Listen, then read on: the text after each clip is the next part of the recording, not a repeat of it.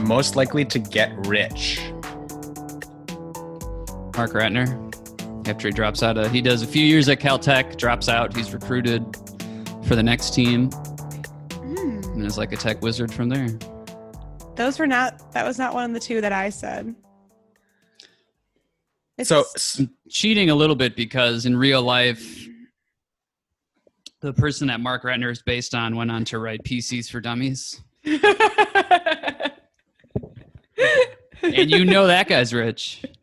So even though I mostly discounted people like James Spader, who were born into a lot of money, I did pick Cameron from Ferris Bueller. Oh, I picked Ferris. For most likely to get rich. Yeah. I picked Cameron just because I feel like he would have like majored in computer science and been at like, I could just picture him being on like the cutting edge of the tech boom and like working at Apple or some shit, you know, just as a personality. See Like Cameron, super like, detail oriented and kind of neurotic, and just kind of more stumbling into it than anything else. I see him seeing that kind of money as like a symbol of being like his dad and therefore like eschewing it. I know, but that still doesn't mean he has a fuck ton of it. I guess. He's not happy about it. Why Ferris, Rachel? Well, I had two picks for this. Malcolm from Dope and Ferris.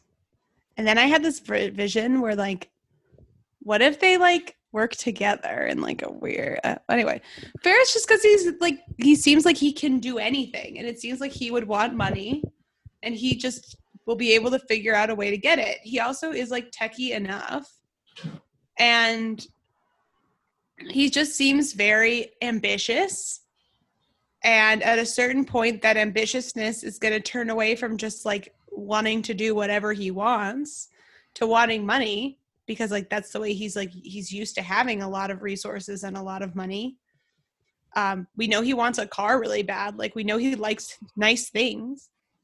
And I just think that he would do that. And I think Malcolm is going to be rich because like this movie, the events of this movie prove that like he doesn't have to like be scared, that he can just like kind of like go for it.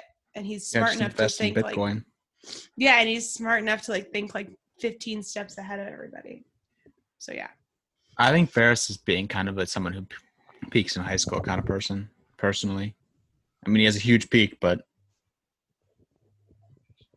My nose is so itchy. Andy? Oh, I said Mark Ratner. Mark Ratner. What do people say for celebrity? The next category is most likely to become a celebrity. Cher Horowitz. Yeah, that's what I said. In like Yeah. a Kardashian. Yeah, she's like going to be an Vibe. Instagram She'd be- influencer. Yeah, that's Yeah, what I but was she'd trying be to a think. I little couldn't figure that out. old for that. She'd be like first generation reality TV. Mm-hmm. Because she's 20, she's early 20s by 2000.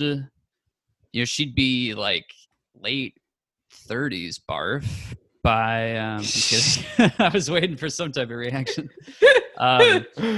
She'd be like what, late 30s by the time like Instagram and like YouTube influencer stuff is really taking off. But I think she's in that first generation cohort of Bravo, E. Are the Kardashians on E, right? Yeah. That was an E thing. Yeah. VH1, maybe. Yeah, I could see her being sort of like the thing. classy alternative to Paris Hilton. Yeah. Where like she would have like some time as like Like Cribs era. yeah, she'd have some time as sort of like a dopey, like fashion-y person, and she'd very quickly be like a guest judge on like, you know, Project One Ray or something like that. And now she would be like an Instagram mommy influencer.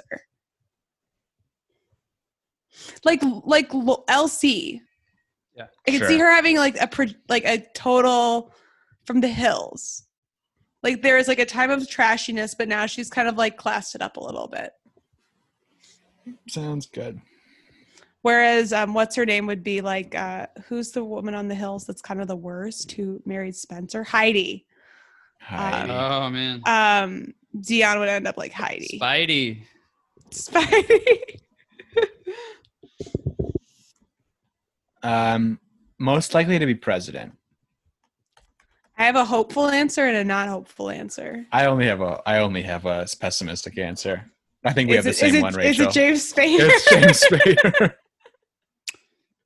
Oh, because he's the worst. I don't know if that's realistic. If you're trying to be, because if we're talking president and the recent or presumed trajectory of the American presidency, I mean, who would a James Spader equivalent be? Kind of like Mitt Romney, but Mitt Romney lost. Like, he's not very Trumpian.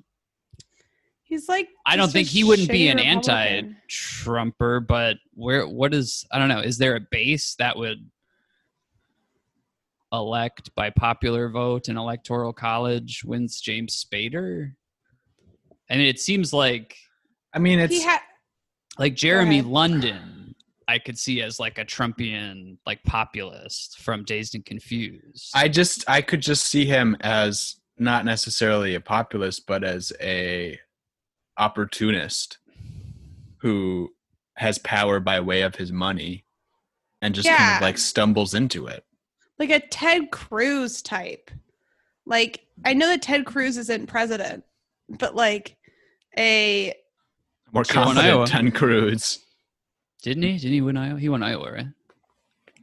Yeah, I don't remember. But yeah, like a Ted Cruz type, just like a skeevo, evil, ambitious, but like just sort of like confidence man that everyone kind of ends up getting behind, who is just like devoid of any moral center.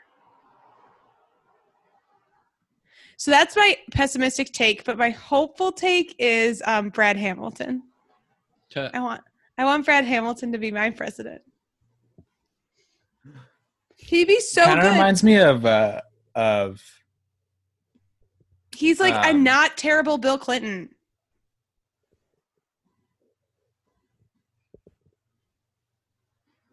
Keep going. Oh, I thought I interrupted you. Yeah, he just seems like a less awful Bill Clinton. Like he just seems like very sort of industrious and ambitious, but like he like really appreciates like hard work, and he doesn't think that any job has like he thinks some jobs are beneath him, but he just is like climbing up the ladder of his job. He takes a lot of pride in it. He supports a woman's right to choose. He has a skeevy fantasy, but doesn't act on it. He kind of reminds me of Jason Segel, I think, just in size and temperament.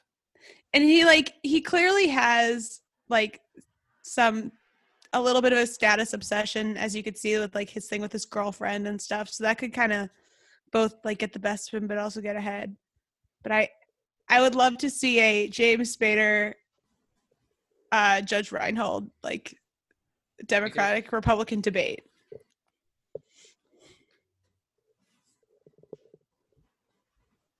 Andy? I said, so she gets she ekes out an electoral college win in a popular vote contest against Oz. That's President Kat Strafford.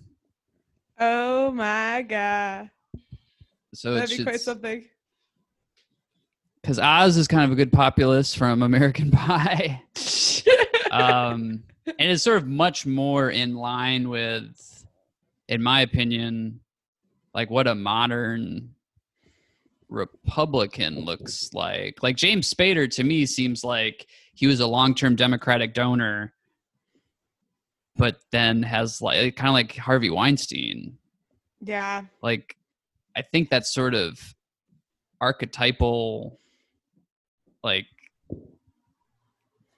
like the Simpsons, like the 90s Simpsons caricature of a Republican is kind of just like a 2010s caricature of a Democrat who eventually has some big scandal revealed, and then they're just like cut out of the face of the earth for good reason. Whereas Oz to me is more like a just sort of like a huckster, charlatan, like someone there is some, or like James Spader turns Oz into a presidential candidate. James Spader is the Karl Rove to Oz. Yeah. But he loses anyways to President Cat Stratford. Oh my God.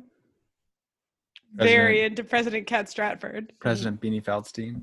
No. Crossed my mind. She wants to be Supreme Court Justice anyway, but she can be a Taft. Yeah, but Cat Stratford, not to be too Enneagrammy, is a 1. And Beanie Feldstein's a 3. And you don't want 3s to be presidents. Okay, fine. It's interesting that you mentioned Cat Stratford. She's not going to work at her school. What? Had her as the Secretary of State. No. The next category. No way. No. Is most likely to work at the school. That's insane. That's an insane pick. And I had her as going through and majoring English in multiple levels of her education and getting a PhD, and then actually like coming back to her hometown high school and teaching like and being like the English teacher that is like super subversive and like is super critical of the administration and teaches all these crazy books like Miss Canaan. Oh my God. Yeah, I could actually see it. Yeah, you know I'm right. I think that like that just once I thought of it, I was like, it's her. I guess if it's Stadium High School. I know, if it's Stadium High School, I work there. My pick, this is not who would get voted in the yearbook contemporarily, but I just think it's the most true. I think Emilio Estevez in Breakfast Club works at the school. If he blows his coach ride. / gym teacher. What? Football coach / gym teacher. Or just like a math teacher, you know. Pizza Hut. He just has a lot of loyalty to authority. It seems like, especially like school authority. And he seems to just have like a lot of pride in the school, and he's very sweet. And I could just see it happening. I think he'd be good. I think he'd be very good at his job. But yeah, I think it's Emilio Estevez. Jandy? I have Darla Marks.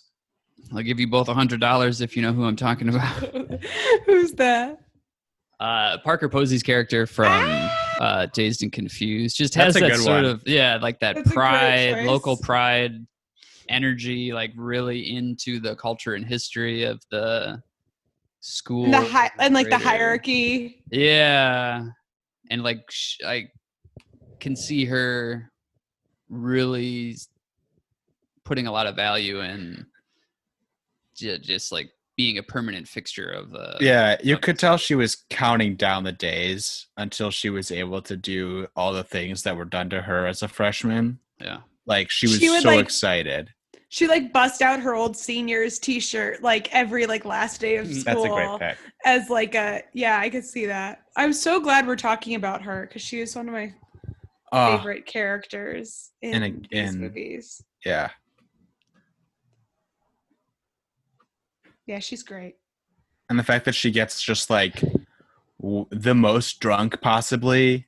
Oh yeah. At the Moonlight Tower party. But I just got a text. Moonlight Power. The party's moved to Moonlight Tower. Oh, it is tonight. We gotta get going. Yeah. We haven't talked about Dazed and Confused or Breakfast Club. Sure, can come up. Kind of gets into the both of those get into some of the burning questions. We're back for the best thing I ever saw, teen comedy edition. Prom-com. Prom-com.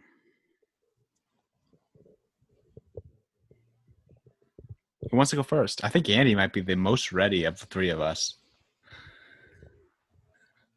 Yeah, absolutely.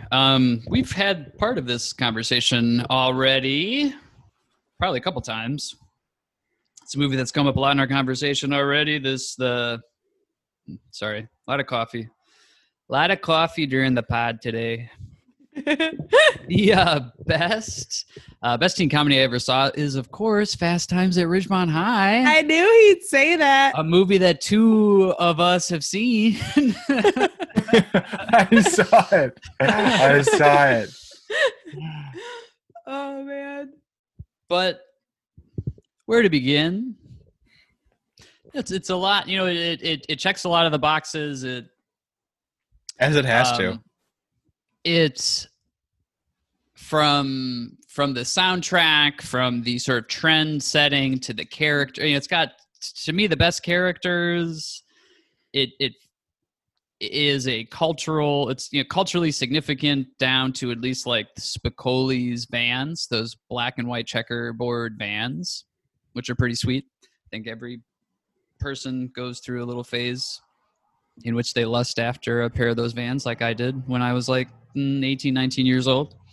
The soundtrack is so good. If I were in a movie, I would want to both have a theme and have that theme written by Jimmy Buffett. It feels... It's one of the movies that perhaps, obviously, it doesn't speak to some ubiquitous high school experience, but to me, it feels closer than a lot of these get to actually feeling about high school or feeling like high school. One scene we haven't talked about yet is which is so good, would you call it a pep rally, I guess, where there's just not a whole lot of pep and the two cheerleaders are just like, bless their hearts, they're up there trying, and like one even says like, look, it takes like a lot of courage to get up here, all right? And then someone just like throws a wad of paper at her, and they just like don't give a shit at all, which is, I do love that part. Just like very true and very, hilarious. I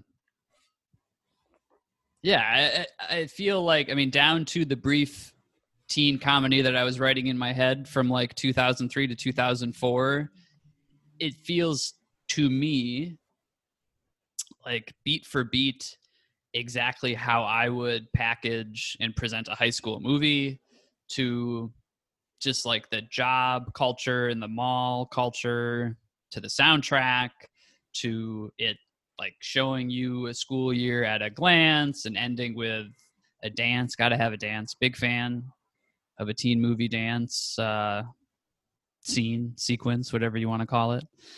To the American Graffiti-esque, like, where are they now? I don't know if American Graffiti can claim that, but gotta end with like character freeze frames telling you what everyone's up to now, or what happened to them. Like, what was their what did they go on to accomplish and whatnot. What movies was that in? American Graffiti, Cooley High. Cooley High. It's in Can't Hardly Wait, but we didn't watch Can't Hardly Wait. It's in, obviously, It's Fast not. Times. Is it in Grease? I can't remember. I don't think it is. No, I don't think so. I don't think it's in any of the Hughes movies. No. It's not in Dazed and Confused, right? I don't think so. No, I don't think it is. It's not. Yeah, it's not in a lot of them after. No, I think this, it's more of an actually. early thing. Yeah.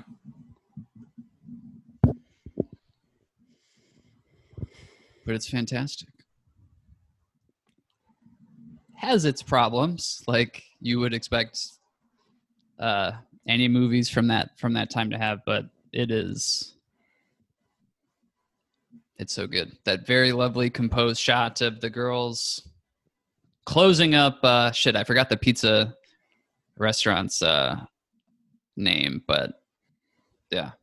So the music is so good in this movie, which I guess is kind of a basic thing to say. I feel bad because they were saying on a far more illustrious movie podcast how Amy Heckerling wanted like real like fringe, like in your face punk music in it. And I guess maybe to a lot of people's standards, something like Joe Walsh in Jimmy Buffett and Sammy Hagar is like pretty basic, but yeah. What podcast was that?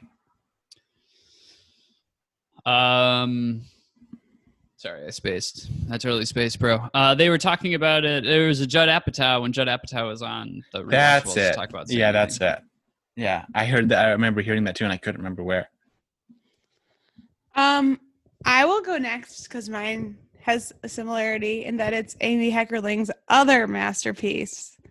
The best thing I ever saw, teen comedy edition, is Clueless.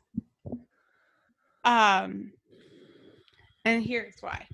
Because every character in the movie is treated with such care. Like the same, like you can watch it and be like just in the last few hours ago, I was marveling at how amazing Alicia Silverstone is in it. But last time we watched it, I was just spent the whole time marveling at Brittany Murphy and just like what an amazing turn that is. I love like I actually think the romantic stuff, some people are weirded out by it. I think it's very effective.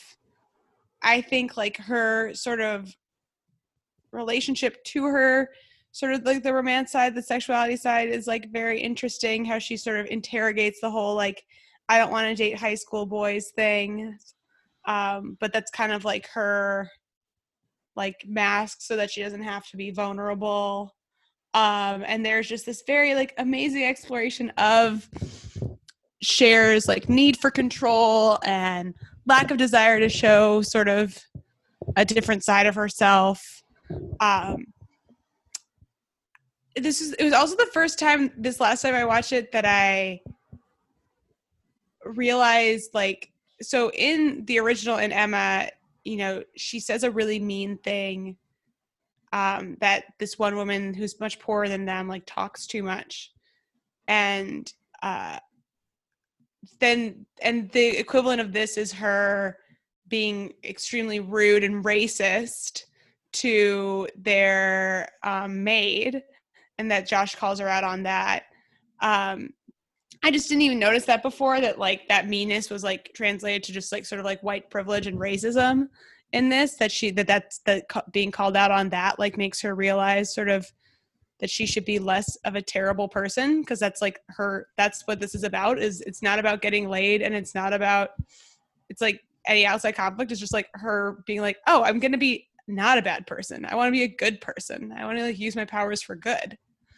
And that's just super effective. And I just love that like the Pismo Beach disaster like scene at the end, how they're like, like getting all these like, I love how it's not like fight world hunger. Like it's something that's like a very small scale, and you just imagine like this one place like getting this onslaught of like designer clothes and caviar, and then she just like throws herself into it. I just think that Cher Horowitz is amazing. Obviously, we talked about the language. We talked about the delivery. It's a great LA movie. Be anywhere in LA in 20 minutes. Be anywhere in LA in 20 minutes. And yeah, and it's also like, I love the vibe of the class, in that like there's like definite like sects of society, and there's clear like stratification, but they do kind of all go to the same parties, and there is like a sort of like begrudging respect to everybody. There's not like a feeling of like, oh, I don't even look at that person, I don't even talk to that person. And at the end of the day, like Cher says like, oh, we all go to a really good school. Like I think Dion says like, oh, this is like a really good school, like we're all smart here, like we all talk like this. Yeah, they're only like we have different levels or whatever, but like we're all here for a reason or whatever, which I guess is just like a private school thing to say. So I think that that's kind of good that there's like clear like levels of popularity, but they all sort of know each other, and there's still a community there. And No dance, yeah. right?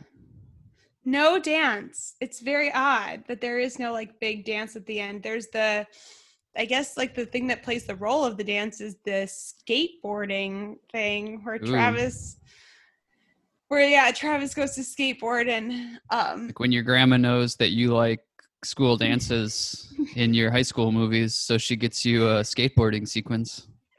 yeah, that is a bummer that that's not there. But there's also the ska. There's like the dance scene, with the ska music, and then there's the where Mighty Mighty Boss Tones are playing. And At the Skunk Club? That's not what it's called. I know. I was trying to stump the schmoolies. And I just love that movie. There's so many great details. It feels like, yeah, it's very rich. I love that movie. It's the best one. It's the best teen movie on the list. I'm not sure it's the best movie on the list, but I think we'll talk about that later.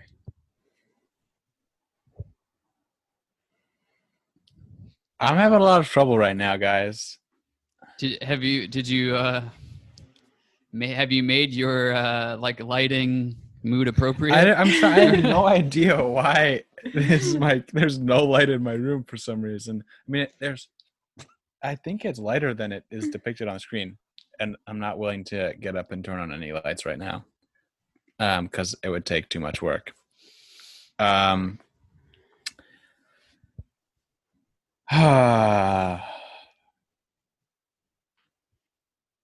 So I'm trying to decide between two movies. I mean, I think in a lot of ways it would be very easy for me to just say Clueless, because then we'd all have Amy Heckerling movies. But I do want to showcase another movie that has a dance in it, if possible. That does not. Neither of them that I'm thinking about have a dance in it. Oh, I thought you could say 10 Things. I thought he was going to say 10 Things too. I would have put $1 billion on 10 Things. I am actually not going to say 10 Things. One movie I've seen many times, and the other I've seen once for this podcast. And I think based on just like the feeling like I had when seeing it this single time, I think I'm going to say Dazed and Confused. Oh, nice. There's a dance in it. There is? Oh, yeah, because it's like the awkward 8th grade dance. Oh, the awkward 8th grade dance. I just, to use modern parlance, it's a vibe. The whole movie is a vibe. I was waiting. So many things ran through my head of what you were going to say.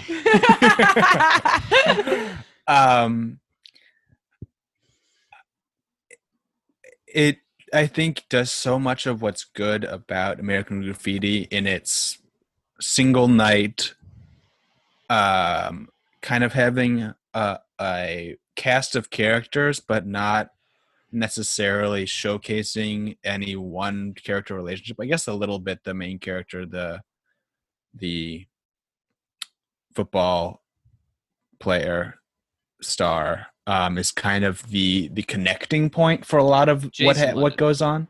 Yes. I called him Jeremy London before. Jason London. He's the kind of connecting point for a lot of what's going on, but you don't know that much more about him than any other character, or don't follow him that much more than any other character.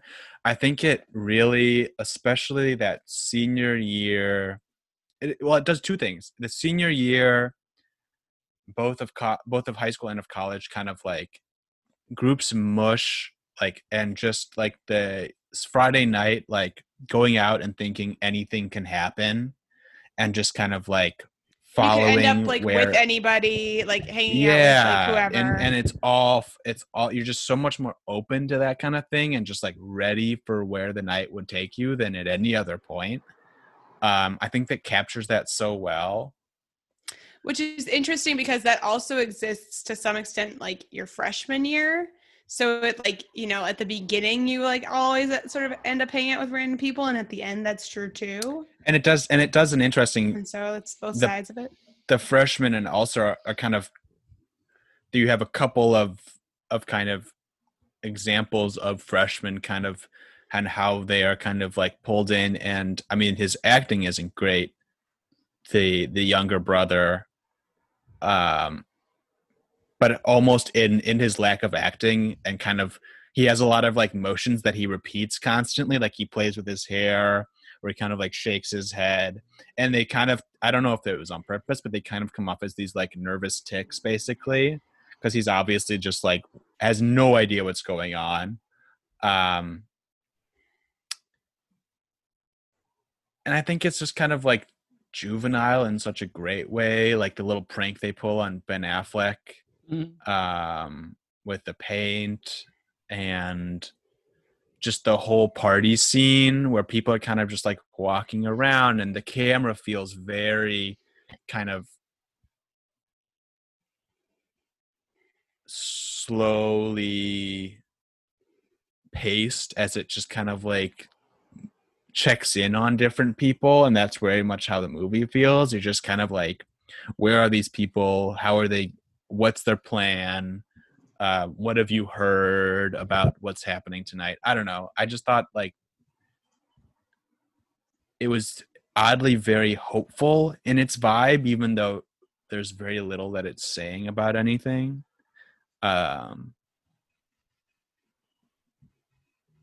Yeah, I guess it's the movie I was most impressed with as I watched these movies. Great class clown runner-up in Rory Cochrane. Now that I've had time to research it. What was his name again? It says Ron Slater, but that doesn't really Slater. place it. I think it is Slater. Okay, so they call him Slater in the because he's the one. Whoever is saying it is off screen in the beginning, where he in like a very Spicoli or like stoner dude dialect says he's talking about John Bottom. He says something like you couldn't, like, you'd have to be on like so much acid, man, to like play like that John Bottom drum solo, man. I believe his character as the stoner much more than I believe Spicoli as the stoner. Because he's more in the background. Stoners generally aren't loners, I would say, in my experience. And Spicoli kind of feels a little more like a loner. He has his friends that he gets out of the truck with. That's true. Sorry, John Bonham, not Bottom. Bonham.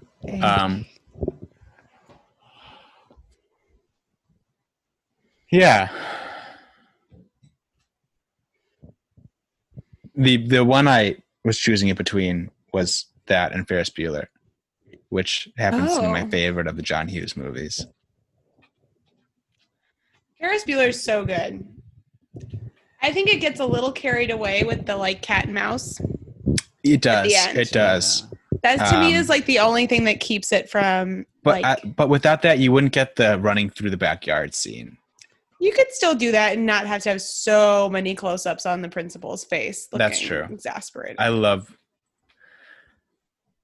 There's just so many parts of that movie that are just completely blazed into my mind. The opening sequences are so good. The part, obviously I'm biased, but the part in the Art Institute and like the getting closer and closer to the girl in Sunday on the Ground Shot. Yeah, so good.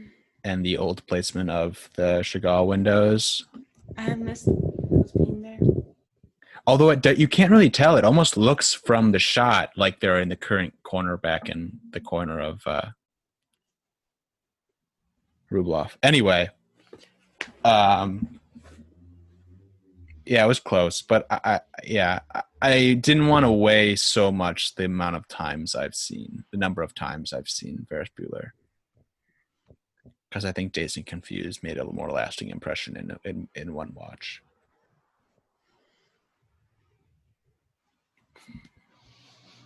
Another triple, although I was very close to picking Clueless. 3 different, but 3 good. 3 good ones. Oh yeah, I Time meant to for- keep logging these. Like who says what each time. Does anyone smell any burning? Such an Just Andy me? joke. That's such an Andy I joke. couldn't- I know. That's what I. It's such an. I was like, wow. Is anybody kind of tingling or itching down there and have questions for their physician? Did anyone? Things they else want to think ask. I something didn't want to. I shouldn't spicy? use question in the joke. It's like using the word in the definition. Things well, you want to I'm pretty ask happy your with physician. Next, we have burning questions. The first one is a. Well, do we want to? Sorry. So we have that. What is becoming an evergreen question that's not actually on the notes? Did we want to start with that? Which is Is the best thing you ever saw? Is the best teen Yes. comedy you ever saw the best movie on the list? Yeah, I was gonna just like do like a double shout out to Cooley High here. It's like I mean I saw it recently, like last night, but I can't stop thinking about it, and it's hard to imagine a world where I do anytime soon. It's just such a remarkable movie in that like it is so funny, it is so like beautiful, like there's so many great shots of the city. And like as like a like in so many ways it's not a teen comedy because like it ends in this tragedy. And like that's hard, but obviously there's the question of like that's also a lot of people's actual experience. Like you don't just get to say that like an experience doesn't count as like a prototypical one because there's something that's very sad that happens in it. But I have to say this in this spot. So Eric Monti like wrote this movie and it's based on his own life experience in Cabrini Green. And he said something to the effect, I'm going to paraphrase, but because I don't have the quote on me, but something to the effect of like, everyone thought that like, these projects are like the worst place to be. But he said something like this, these were the best years of my life. I would never want it to be anywhere else. And just the idea that like love and care that we talked about for like the problems of like teenagers in the world of teenagers, you don't need like, that should not only be for people with like the Tacoma high school looking high schools and all that stuff. Like it shows that there's a like not white people Pinterest version of this that's also a totally valid and like happy and beautiful teen experience, which I think is very cool. Happy to a certain extent. But he talks about being really happy. Like those are Yeah, his words. no, yeah. Like he said he was really happy. So I'm not saying that like it's a happy movie. I don't think it really is. But you see the joy he felt in like being a teenager. Is he preach? He's preach. And also it needs to be noted. So like he went to Hollywood and became a writer, made this movie, and then that movie, became What's Happening also in the Jeffersons. And he got so screwed out of proper rights to those by Norman Lear. And the lack of, you can Google it, but the lack of credit and lack of money he got for this idea and this like beautiful thing that he created. And Good Times. And Good Times, sorry. Sure. Yeah. Did I miss something or did I misattribute something? Well, you said What's Happening in the Jeffersons. Oh, I know yes. it's definitely What's Happening in Good Times. Is it also What's the Happening in Jeffersons? Good Times? He wrote on the Jeffersons, but I don't think this was based on the Jeffersons. So I think Jeffersons is on his credit, but it's What's Happening in Good Times that this is like inspired by, and that's what he wanted. But I think he was involved in the Jeffersons to some extent, but I could be wrong. I think I was in the Wikipedia at least. This was like a box office hit. It made $13 million. Which in 1975, wow. right? Yeah. Yeah. It was a In huge 2019, hit. Booksmart made $22 million. I know. It was a huge hit. And he ended up being so screwed by sort of the racist Hollywood system that in 2003, he was living in a shelter, like a homeless shelter. He had issues with drugs and things like that. And it's just very frustrating that because he was Black, the person who did all this work and created all this stuff for Norman Lear essentially got stolen from. And that makes me really mad. So I'm now going to like go on a rant against Norman Lear and justice for Eric Monti. That's my thing. Our listeners need to know this fact. Andy? Tricky one for me. I'd maybe be splitting hair. I mean, it's close. I don't know. Yeah, maybe it's hard to say that Dazed and Confused isn't a better movie than Fast Times. I think that, I mean, the three sort of serious period pieces, there are 4 period pieces if you include Grease, but I wouldn't say Grease is a serious movie. But American Graffiti, Dazed and Confused, and Cooley High all feel like more significant, more important, better made movies than Fast Times. No disrespect to Fast Times. Dazed You don't and have to tell Confused, that to though, me. is... Yeah, it sounds like what? Oh, What movie? Is that on the list? Did I miss something? but maybe Dazed and Confused is a better made movie. Yeah, I think for me, this is the first time where it is the best movie I saw was the best overall movie. I really want to watch, and I'm not saying this would necessarily change my view on if it's a better movie than Dazed and Confused. I really want to watch Cooley High with like fixed sound. I don't know if it's possible to do. I have to believe it's possible to do. I think that if we campaign for justice for Eric Monti, we could get this thing remastered. It could Because happen. all of the songs in it Re-release. have better masters. Like we have the masters of all the songs in it, and just that would improve it tenfold.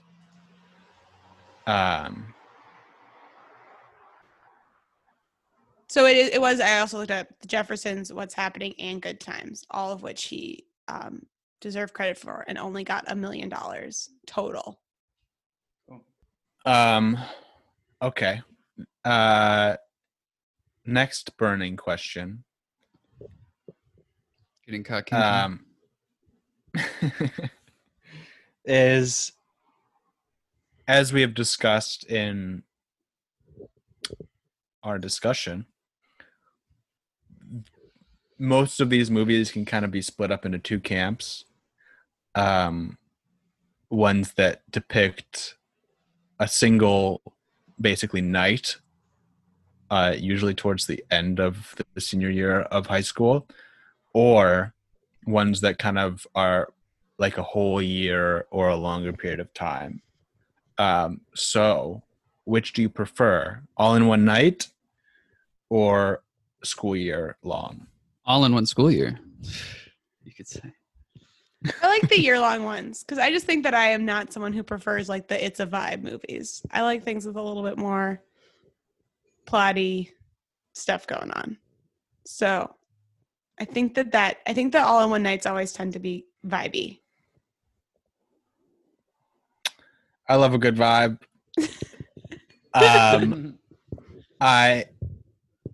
I enjoy the movies that do well. I think that in a lot of cases, in a lot of ways, this is true. When you put up parameters, the creativity that is kind of forced, in terms of how to, for instance, in the case of All in One Night, how to allow the viewers to get a sense of who these characters are, because you don't have over time looking at their actions.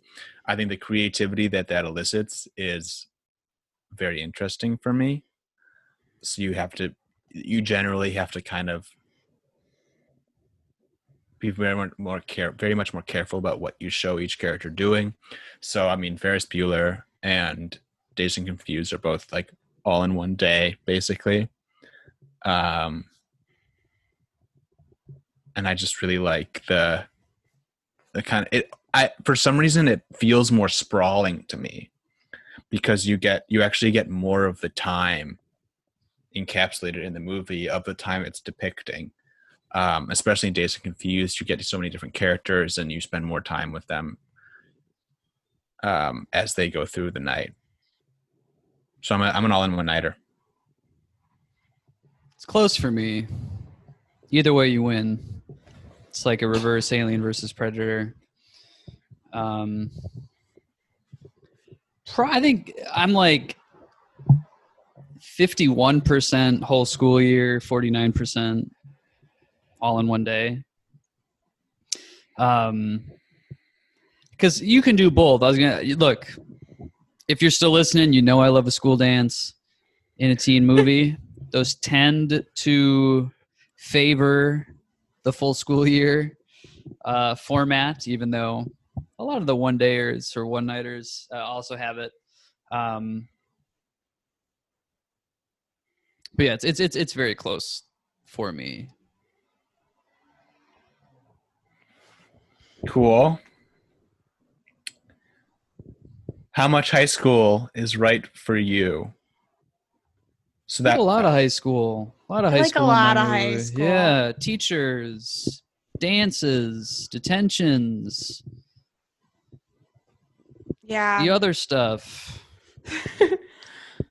I like a lot of high school in my high school movies. Yeah. I think that it just allows for the most sort of authentic points of contact between lots of different types of people and a lot of relatability for me, who spent a lot of time in high school and didn't go to a lot of parties and was completely devoted to school and never skipped school. Beanie Feldstein. Yeah. So like that's my high school time was about school. So that's, I guess, what I tend to gravitate towards. But I don't necessarily think that that's like objectively like needs to be. But yeah. I don't know. Looking back on my favorites, they're actually I definitely enjoy the time spent in the high school, and I think I love seeing the depiction of a lunchroom and a classroom. But lunchroom. I think that you can get a piece of that, as happens in like Ferris Bueller or Dazed and Confused, and that can inform the rest of how you view the people in the movie. It's a very good way of like, you have like in Dazed and Confused, you have like the quote unquote nerds in the classroom. And then they can kind of go out and you've gotten already a sense of who they are. So it kind of is a good jumping off point. And this happens in a lot of the movies. You get school like Superbad and Ferris Bueller and Dazed and Confused. You get the school at the beginning so that you can kind of get this basis, and then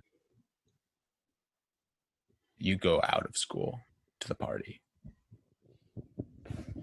For me, there's still Dazed and Confused maintains a lot of the school related essence throughout the whole thing, with them going back to the school at the end and they're smoking pot on the football field, and the whole through line of whether or not he's going to sign that like character agreement for the football team. Oh yeah, I do like that. All the hazing. So yeah, it does a good job of maintaining that essence throughout, even though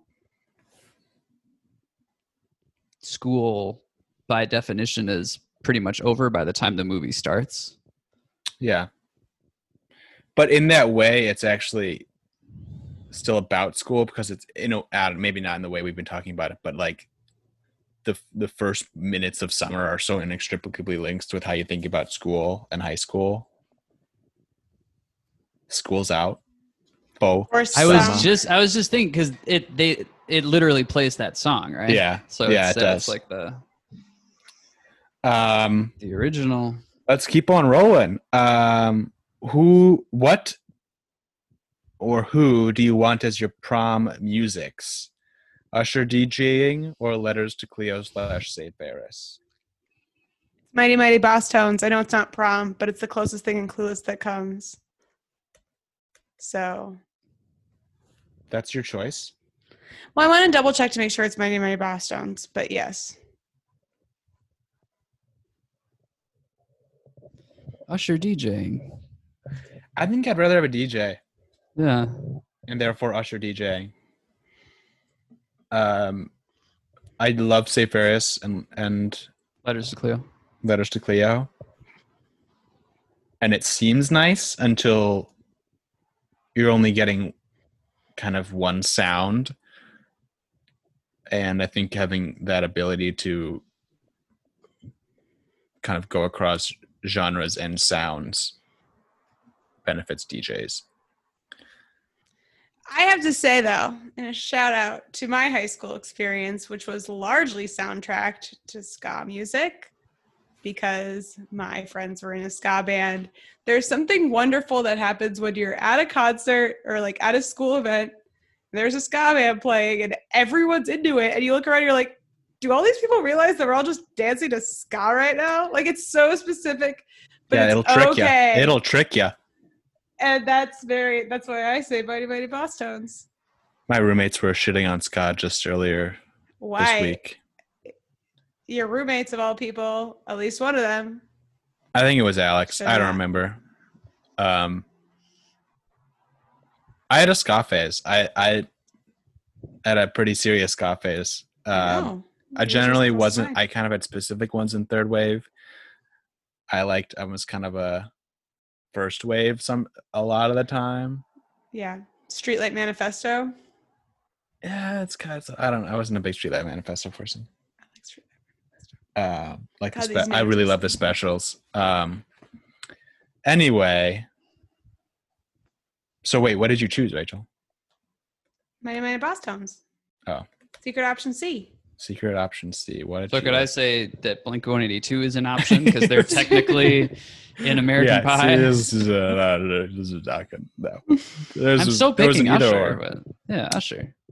Usher's Raymond. Funk Soul Brother right about now. The Funk But Soul yeah, Brother. Usher, but he can only play funk that right about now.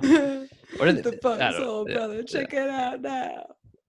So- The next question is People one know that as the "She's All That" song. Do they? I don't know. Okay. people do. What's this? What's your source material? I don't understand this question currently. We talked about it. It was in the pre-show meeting. Yeah, I don't remember. It was what would you use from your life experience Oh yeah. to put in a high school movie? Now I remember. I don't have anything that exciting. I think the best story. I was not in high school for the best, like most embarrassing, film-worthy thing I could say. Just like unrequited teenage romance stuff, like writing letters to girls like 3 people removed, like, hey, can you give this to her? Who'll give it to her? Who'll give it to her? Wherein I ask her to the homecoming dance. And then like 3 weeks later I hear, yeah, she's not going with you. So that's really about it. Mine is this person / maybe multiple people. I think it was multiple people because one kind of person spearheaded it. One asshole dude formed this ranked list of all, or to their consideration, the top girls in the grade, and basically rank them on, I think it was desirability. I never saw this list, desirability, and also kind of put comments on all of them. And this list was like copied and like circulated throughout the school. And there was this whole, like, everyone knew, and there was like, you knew like certain people were like talking about like where they were on the list. And it felt not in the moment. Now I realize that it's like straight out of a movie. The person was like I think he was expelled for creating this list. It was kind of one person, I guess. And it was just like super, it was crazy. And it was also like so disgusting, like that someone would do this and like spread it out. And kind of the fact that some of the girls on the list who were like higher rated were just kind of like happy with where they were ranked, which is kind of nasty. Nothing, obviously nothing good came out. It was just kind of like showed how nasty high school is in a lot of ways. And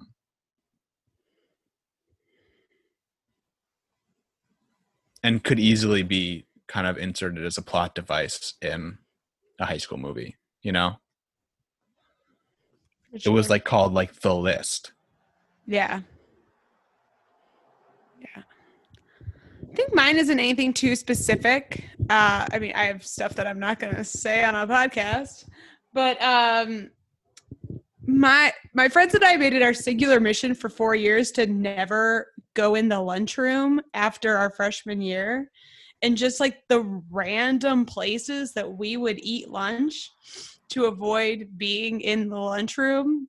It's not a particularly cinematic like plot point, but I could imagine it adding texture to a movie. Yeah, the porches, of like people who think they don't want to be part of the plebes kind of idea. Exactly, like but you end up in like worse places than a lunchroom, like sneaking around to like the chemical filled photo lab, sneaking around to this random teacher's classroom and then getting kicked out of that classroom and then begging this other teacher and then going into the basement of the theater until we got kicked out, and just all that stuff to just all avoid being in a lunchroom. It feels somewhat not cinematic so much, but very like a very real high school texture.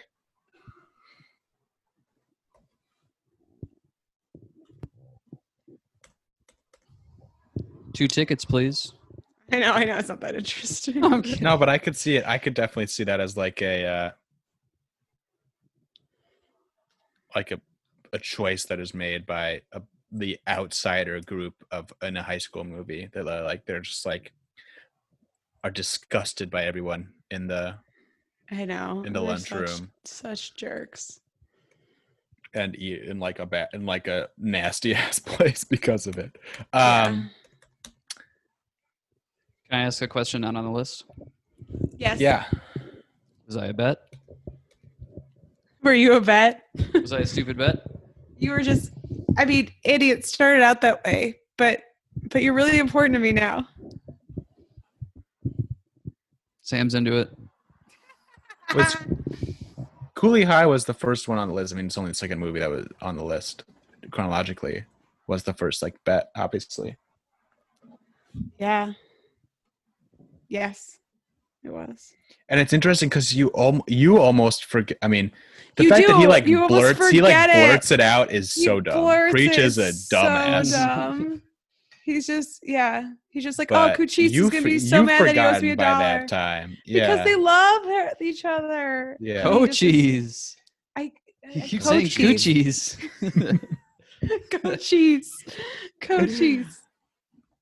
Cochise. Yeah. Jeez. Sam already revealed his best John Hughes movie. I think partially just because, and it's so hard to untangle when you saw a movie with how you feel about the more problematic parts of it. But I found that Ferris Bueller had the least.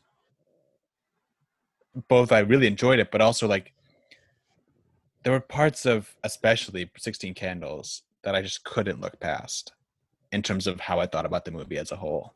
I think I have this sometimes more than you guys. Not saying that you guys don't have like morals or anything, but I just find it hard to look past more problematic areas of a movie, especially when I'm watching them for the first times for this podcast. I mean, 16 Candles never needs to get watched by me ever again. I It's agree with you there. terrifying. It's really bad. Honestly, the worst part of it, well, not the worst, I should say that there's so much that's bad, but a part that is bad that doesn't get talked about is just how the sister should not be marrying this guy. Like, they do not seem to like each other. It seems very toxic and bad. She's not even like sober. I mean, obviously there's other rape that is much more whatever. Just just nutso. Yeah, that movie is. Sorry. Is that me? Sorry. Kind of ill-timed to ask, but I'll stop if it is. It's one of you. I think it's you, Rachel. Yes, Rachel. I think it's me, yeah.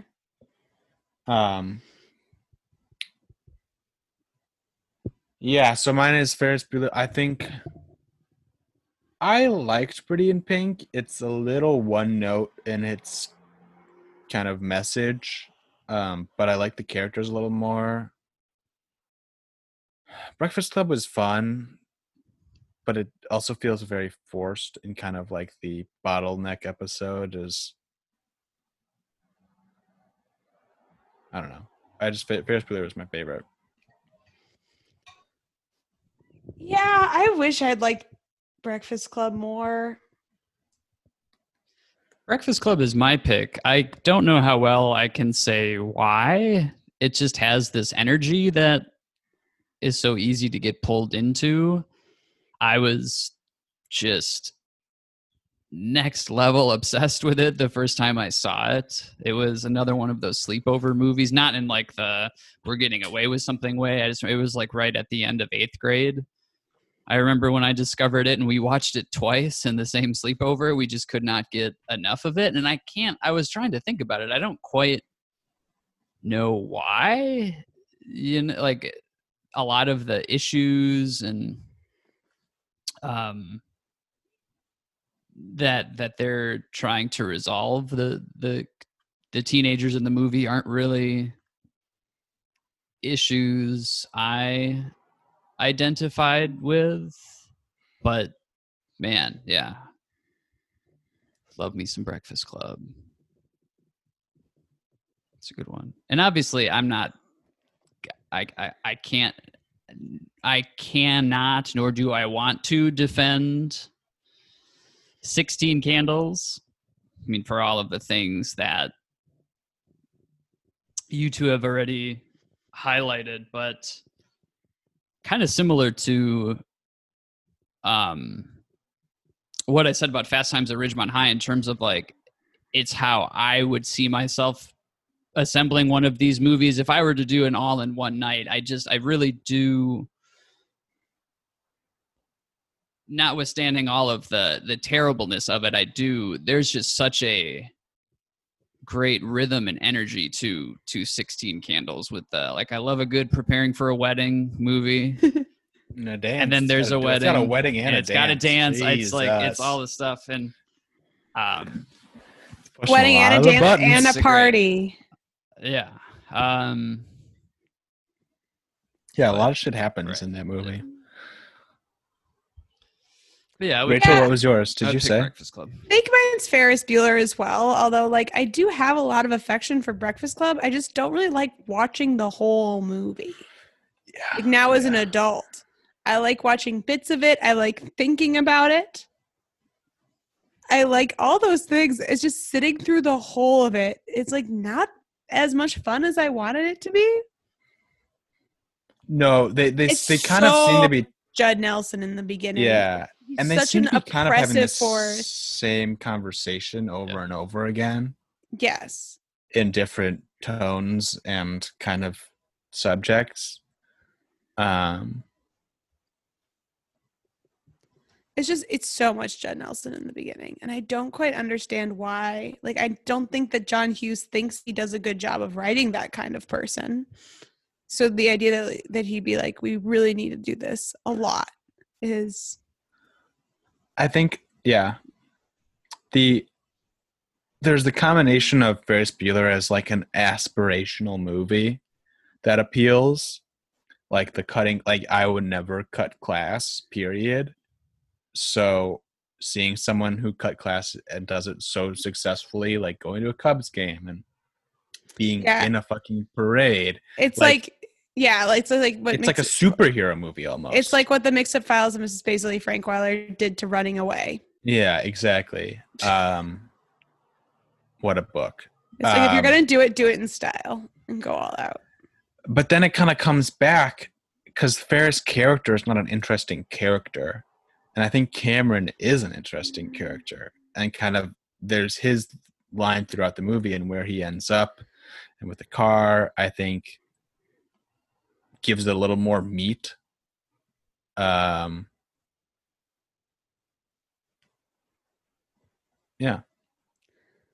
Yeah.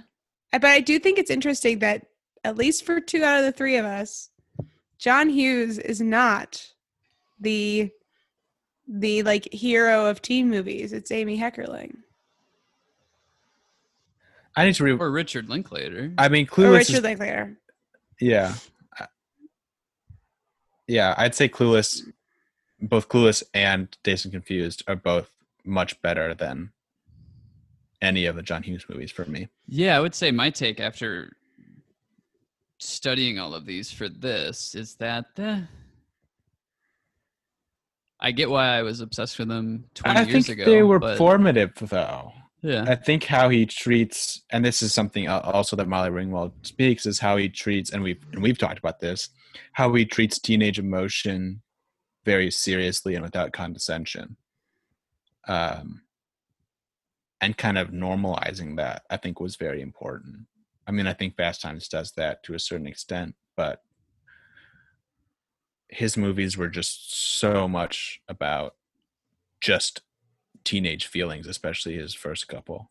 Yeah, there's more like actual sort of emotional stuff going on in his movies as opposed to Fast Times, which has a lot of like plot and circumstance to it. I mean, yeah, like the main Breakfast emotion Club is the emotion that's felt play. in Fast Times is horniness. Yeah. I mean, by everybody, but it is the main emotion that's felt is just horniness. It's got a scientific basis. Yeah, I'm not against it. It's just it's more complex than the other ones. All right, off-list Okay. question. Off-list question. And it has been burning inside of me. Let it out.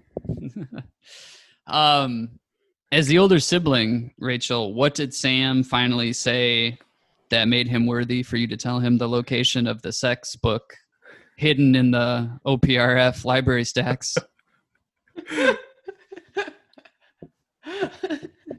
That would be so much better if it was an older sister who told him that. Yeah. Agreed. But yeah, that You was mean not you a don't thing. want Casey Affleck in it? You mean you're If anti Casey Affleck was a Casey as a girl, yeah. Like getting Casey Affleck to tell you the location of the hidden sex book is like getting Casey Affleck to tell you the location of the hidden sex book.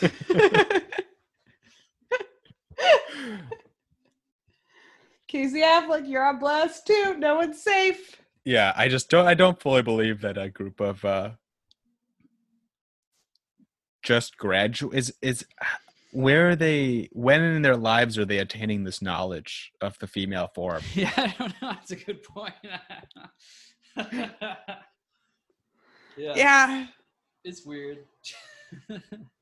Yeah. It also, I mean, Sex Education does this very well on the episode about fingering, but it assumes that the girls don't know how to pleasure themselves. The fundamental idea of the book is flawed because obviously if you could just ask a lady that you are having sex with, how do you like it when you do it? You wouldn't need the book. So, hey, do you prefer getting away with it or getting caught? Okay. Any more off lists? No. Do we have one more?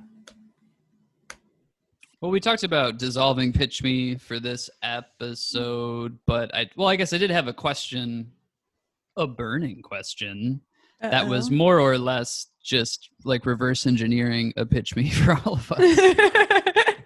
Okie dokie. I want to hear. I haven't thought of a pitch me, but I want to hear yours. We talked about this, right? Yeah, it was in the Oh. pre-show meeting. If you were to do a American Graffiti / Dazed and Dazed and Confused. Yeah, so Confused. American Graffiti made in the 70s, set in the 50s. Dazed and Confused made in the 90s, set in the 70s. Coolie High. The collective 70s, Coolie High, 70s, yeah, made in the 70s, set in the 60s. The the global film industry really dropped the ball on not making a 2010s movie set in the 90s to maintain the pace. Except for mid-90s. The Jonah Hill movie. I didn't see it, but Have it you says, with that little dude on the cover. yeah. I don't know. It said the mid-90s, so it's just I not. would I just don't think make it's not- mid-90s It's not. then. Doesn't fit the prom. It doesn't fit the prom-com genre at all. I don't think. But I think so for the 90s, it's either do you set it in the late 90s to kind of pay homage to the 1999 teen comedy boom? I say that's a trap. That's a trap. You set it in early 90s LA. You got Chili Peppers. You got Dr. Dre. You got Snoop Dogg.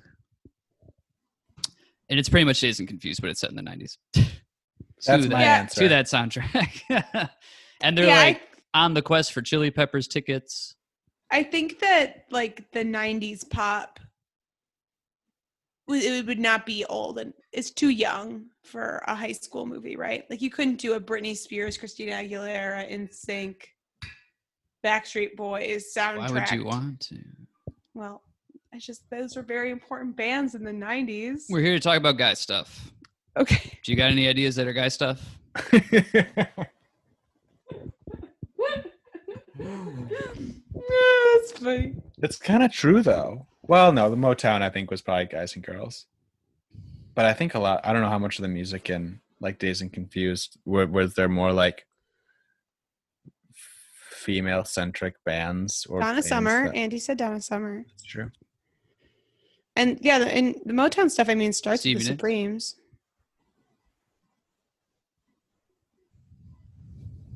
I think it's just a male-dominated industry.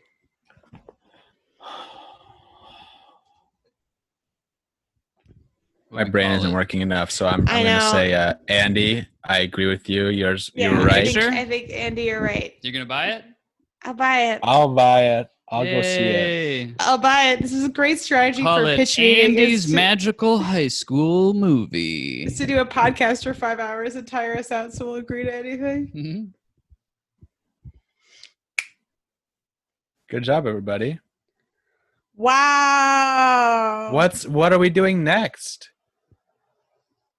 Well, it's the 25th, sort of honoring two things here. One, it's the 25th anniversary of Toy Story. That's not until November, but who knows when the episode will come out.